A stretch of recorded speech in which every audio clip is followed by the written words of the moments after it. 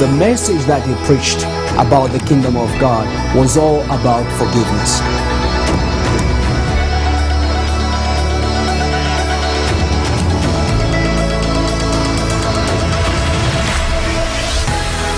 Shalom and welcome back to this week's program here at the Holy Spirit Broadcasting Network. This is your evangelist Dr. Kazumba Charles. I love the Word of God. I love to teach the Word that brings inspiration.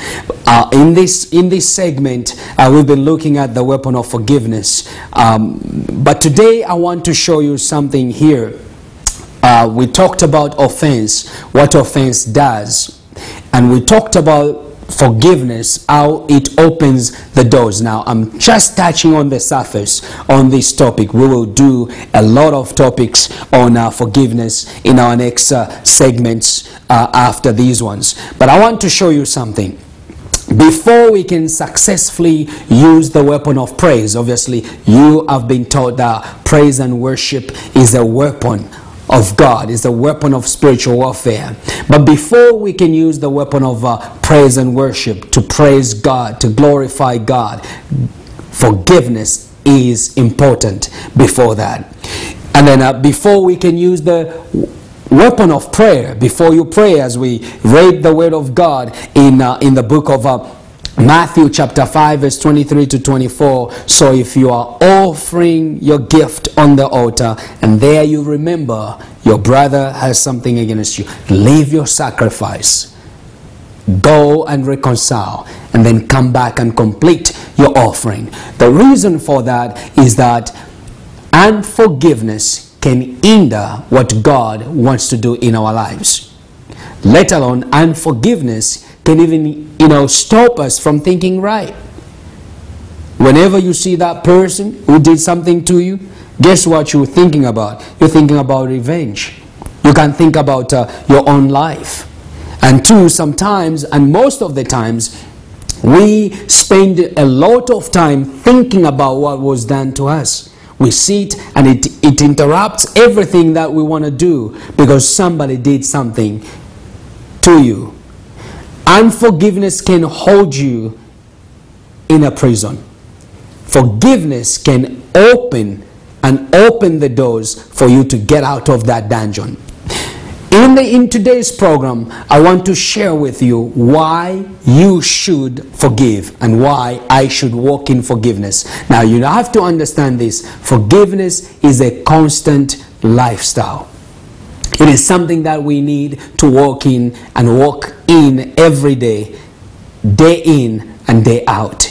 Because unforgiveness can sneak in very quickly. It doesn't get a lot to get offended. We get offended over a lot of things. And that's what the enemy wants, to get us offended. To get us offended, to hurt people, and to hurt ourselves. Why should you forgive? Or why should we forgive? In a nutshell, we should forgive because of this. If you are a Christian and you know you got Christ in you, here is the reason why you need to know why you should walk in forgiveness. And forgiveness shows we don't really love Jesus. And this, I did not make it up. You open your Bible to John chapter 15, verse 12. You'll find that unforgiveness closes us from God. Unforgiveness stops God from forgiving our sins. Matthew chapter 6 verse 15. If you don't forgive the sins of others, why would you expect God to forgive you? Actually, Jesus taught in the parable of a servant. One of the servants he had a lot of credit. He owed his master a lot of money. He needed to pay, but he couldn't pay. And in the Jewish culture of that day, if you couldn't pay your debt, what happened was that your family and yourself will be taken away from you, will be taken to go and work, basically in a slavery manner, to pay back the debt to the master. And this servant went to the master because he couldn't pay the debt that he owed to the master, and he said, "Please forgive me." the master was able to forgive his debt. Now you got to understand, I'm paraphrasing this parable that Jesus taught. The master basically released him to say, well, you don't have to pay me. I forgive you, because you don't have the money, obviously. But look what this servant did. The servant, immediately after he was forgiven, or his debt was written off without paying a penny to his master, he goes outside, and what does he do? There he sees his fellow servant. He owed him some money. Basically, let's put it $1. And he owed his master a lot of money. The Bible records that he began to choke his fellow servant and command him to pay back his money. Here is a man who was just forgiven of a massive debt. A debt he couldn't pay. He goes out, he wants to kill a person that only owed him just a tiny amount. And when the master heard about it, he commanded his servants or the security guard to bring him, and they had to lock him up. You got to understand that Jesus is teaching a parable. You have to understand here he was pointing out something of the kingdom. A parable is a short story or an account that is told to illustrate or demonstrate the characteristics or the nature of the kingdom of God. As Jesus is teaching his disciples about the servant, this servant who was forgiven of his debt, yet he couldn't forgive his fellow servant who owed him just a small amount of money. The master in that parable is God himself. The servant who was forgiven, he is you and me. If you look at the work of the cross, Jesus died on the cross. He forgave our sins way before you and I even asked him to forgive us. He paid the debt. He paid what we owed. We were supposed to pay through death. The Bible says that sin sneaked in, and what came was the power of death. But Jesus paid on the cross the debt that we were supposed to pay. And here he's telling them that if you can't forgive someone who has offended you, how do you expect God to forgive you too? Because God has forgiven you, and he expects you and me to forgive others too. Unforgiveness can block your relationship and destroy your fellowship with God. That is why, as a Christian, it's very important for you to understand forgiveness is not just a good kindness. It goes beyond that. It is the core of our faith. The Bible is filled with God's demonstration of forgiveness. God forgave your sins and my sins. Yet when we were sinners, the Bible says, yet when we were sinners, he forgave our sins. In most cases, we are waiting for people to ask for forgiveness, to repent. Only if they say, I am wrong, then I will forgive them. Guess what? As a Christian, you are not demonstrating the character and the nature of God. My wife and I went through a certain situation where we were so offended at one situation. I'm not going to go into details. And we looked at each other, and the Lord spoke to us, and he said this: you can choose, because forgiveness is a choice, to remain offended by this brother and be mad each time you see him, like you feel like your hair is gonna, is going up there, you just want to go and hit them out there. Or you can release my character and my nature of forgiveness into their lives, and if you do that, I will do something. I will open the doors of heaven for you, and you will walk in my words, and I will demonstrate my love and my greatness through you, and we haven't been disappointed. The moment we forgive, the moment we released that brother, the moment we didn't demand to be paid for what we worked for a year without a pay, the Lord began to pour His blessings. I know it seems very difficult, but you got to understand, spiritual battles, you are not fighting people. The enemy sneaks in through people to say things, to do things, so that it can take us off the track where God wants us to go. Unforgiveness opens us up to the tormentor himself, the devil. Unforgiveness can hinder God from answering our prayers, and that is huge. You got unforgiveness, God will not forgive your sins. Look at Mark chapter 11 verse 24 to 25. Unforgiveness can block God from answering your prayers. Unforgiveness can spiritually defile a person. Look at Hebrews chapter 12 verse 15. Unforgiveness can give Satan an advantage over us. I want you to look at 2 Corinthians chapter 2 verse 10 to 11. And two more points here. Unforgiveness can keep a person out of the kingdom of God. Matthew chapter 7 verse 12 to 21. And finally, unforgiveness can open a person up to a curse. Why? Satan operates in the spirit of unforgiveness. Let me give you 8 keys to victory and breakthrough in life. I thought breakthroughs came when I pleaded with God. I went on my knees and prayed and cried to God for God to do something. Me personally, what we discovered with my wife is that the moment we began to use the weapon of forgiveness. And remember, we do not wrestle against flesh and blood, but against principalities. That's why forgiveness is a weapon that a mere person cannot just understand. Here are 8 keys I want to give you quickly so that you can understand what I'm talking about. If you want victory in life, you want to unleash your dream upon the world, first of all, understand offense comes to rob you that destiny.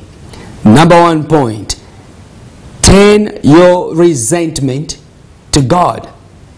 When you are offended, turn your resentment to God. The Bible says vengeance belongs to God. It is God who will defend on your behalf. God does not like injustice. When people do something wrong with you, let God sort it out for you. Number 2, pray for those who persecute or willfully offend you. You have to pray for people. Jesus is on the cross. He is in pain. He's been beaten. He's been spattered. He's been called names. What does he do on the cross? He does something very special.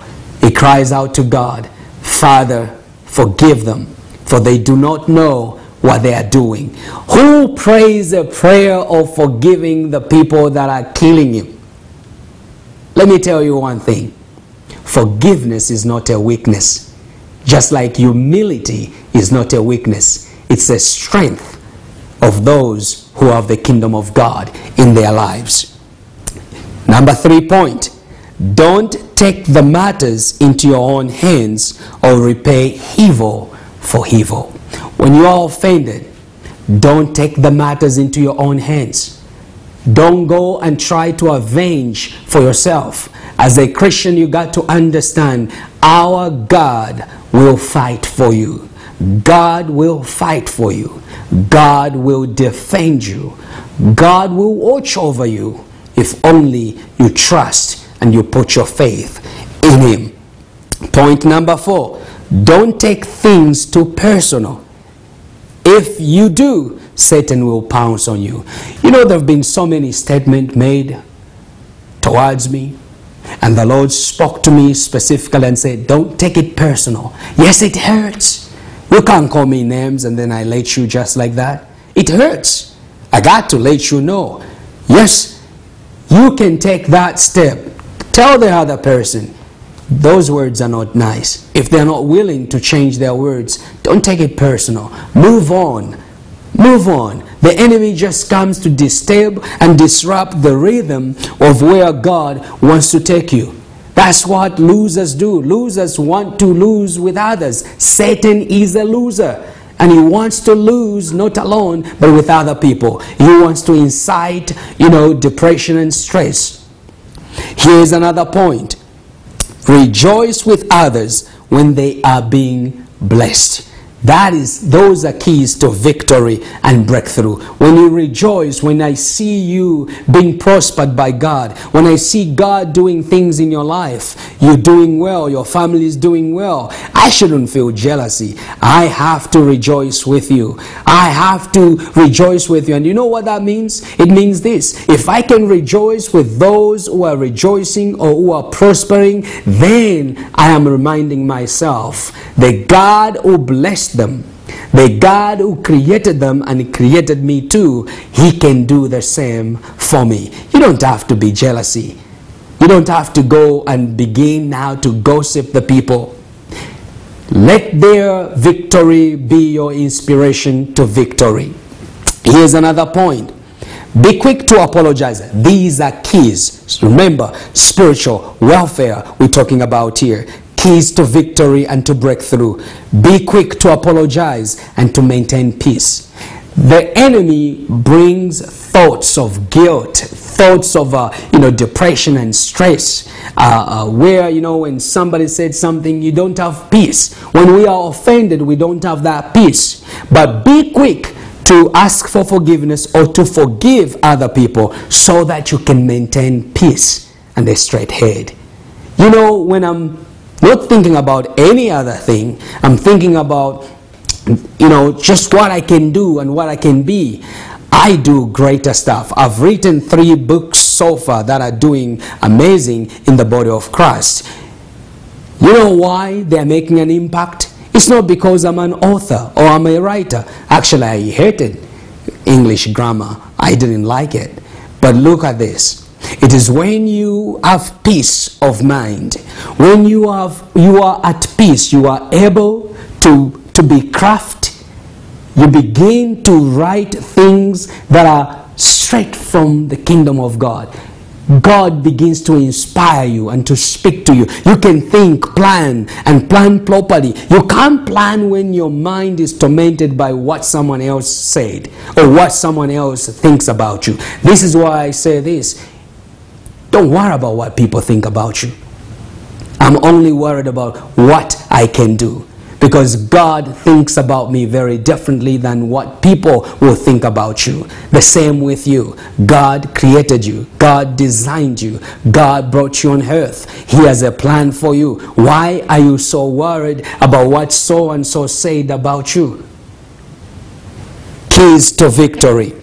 Walk in humility. I mentioned already, humility is not a weakness. It is a strength of God in you. Walk in humility. There is nothing, beneficial by being puffed up. And when I say puffed up, it means I am too big enough. I can't ask for forgiveness. With our kids, we've got 3 kids. We have learned that if our kids can ask for forgiveness, then even us, we can ask for forgiveness. We ask forgiveness from them. Forgive me for what I did. And the kids, Daddy, I forgive you. And here's the final point.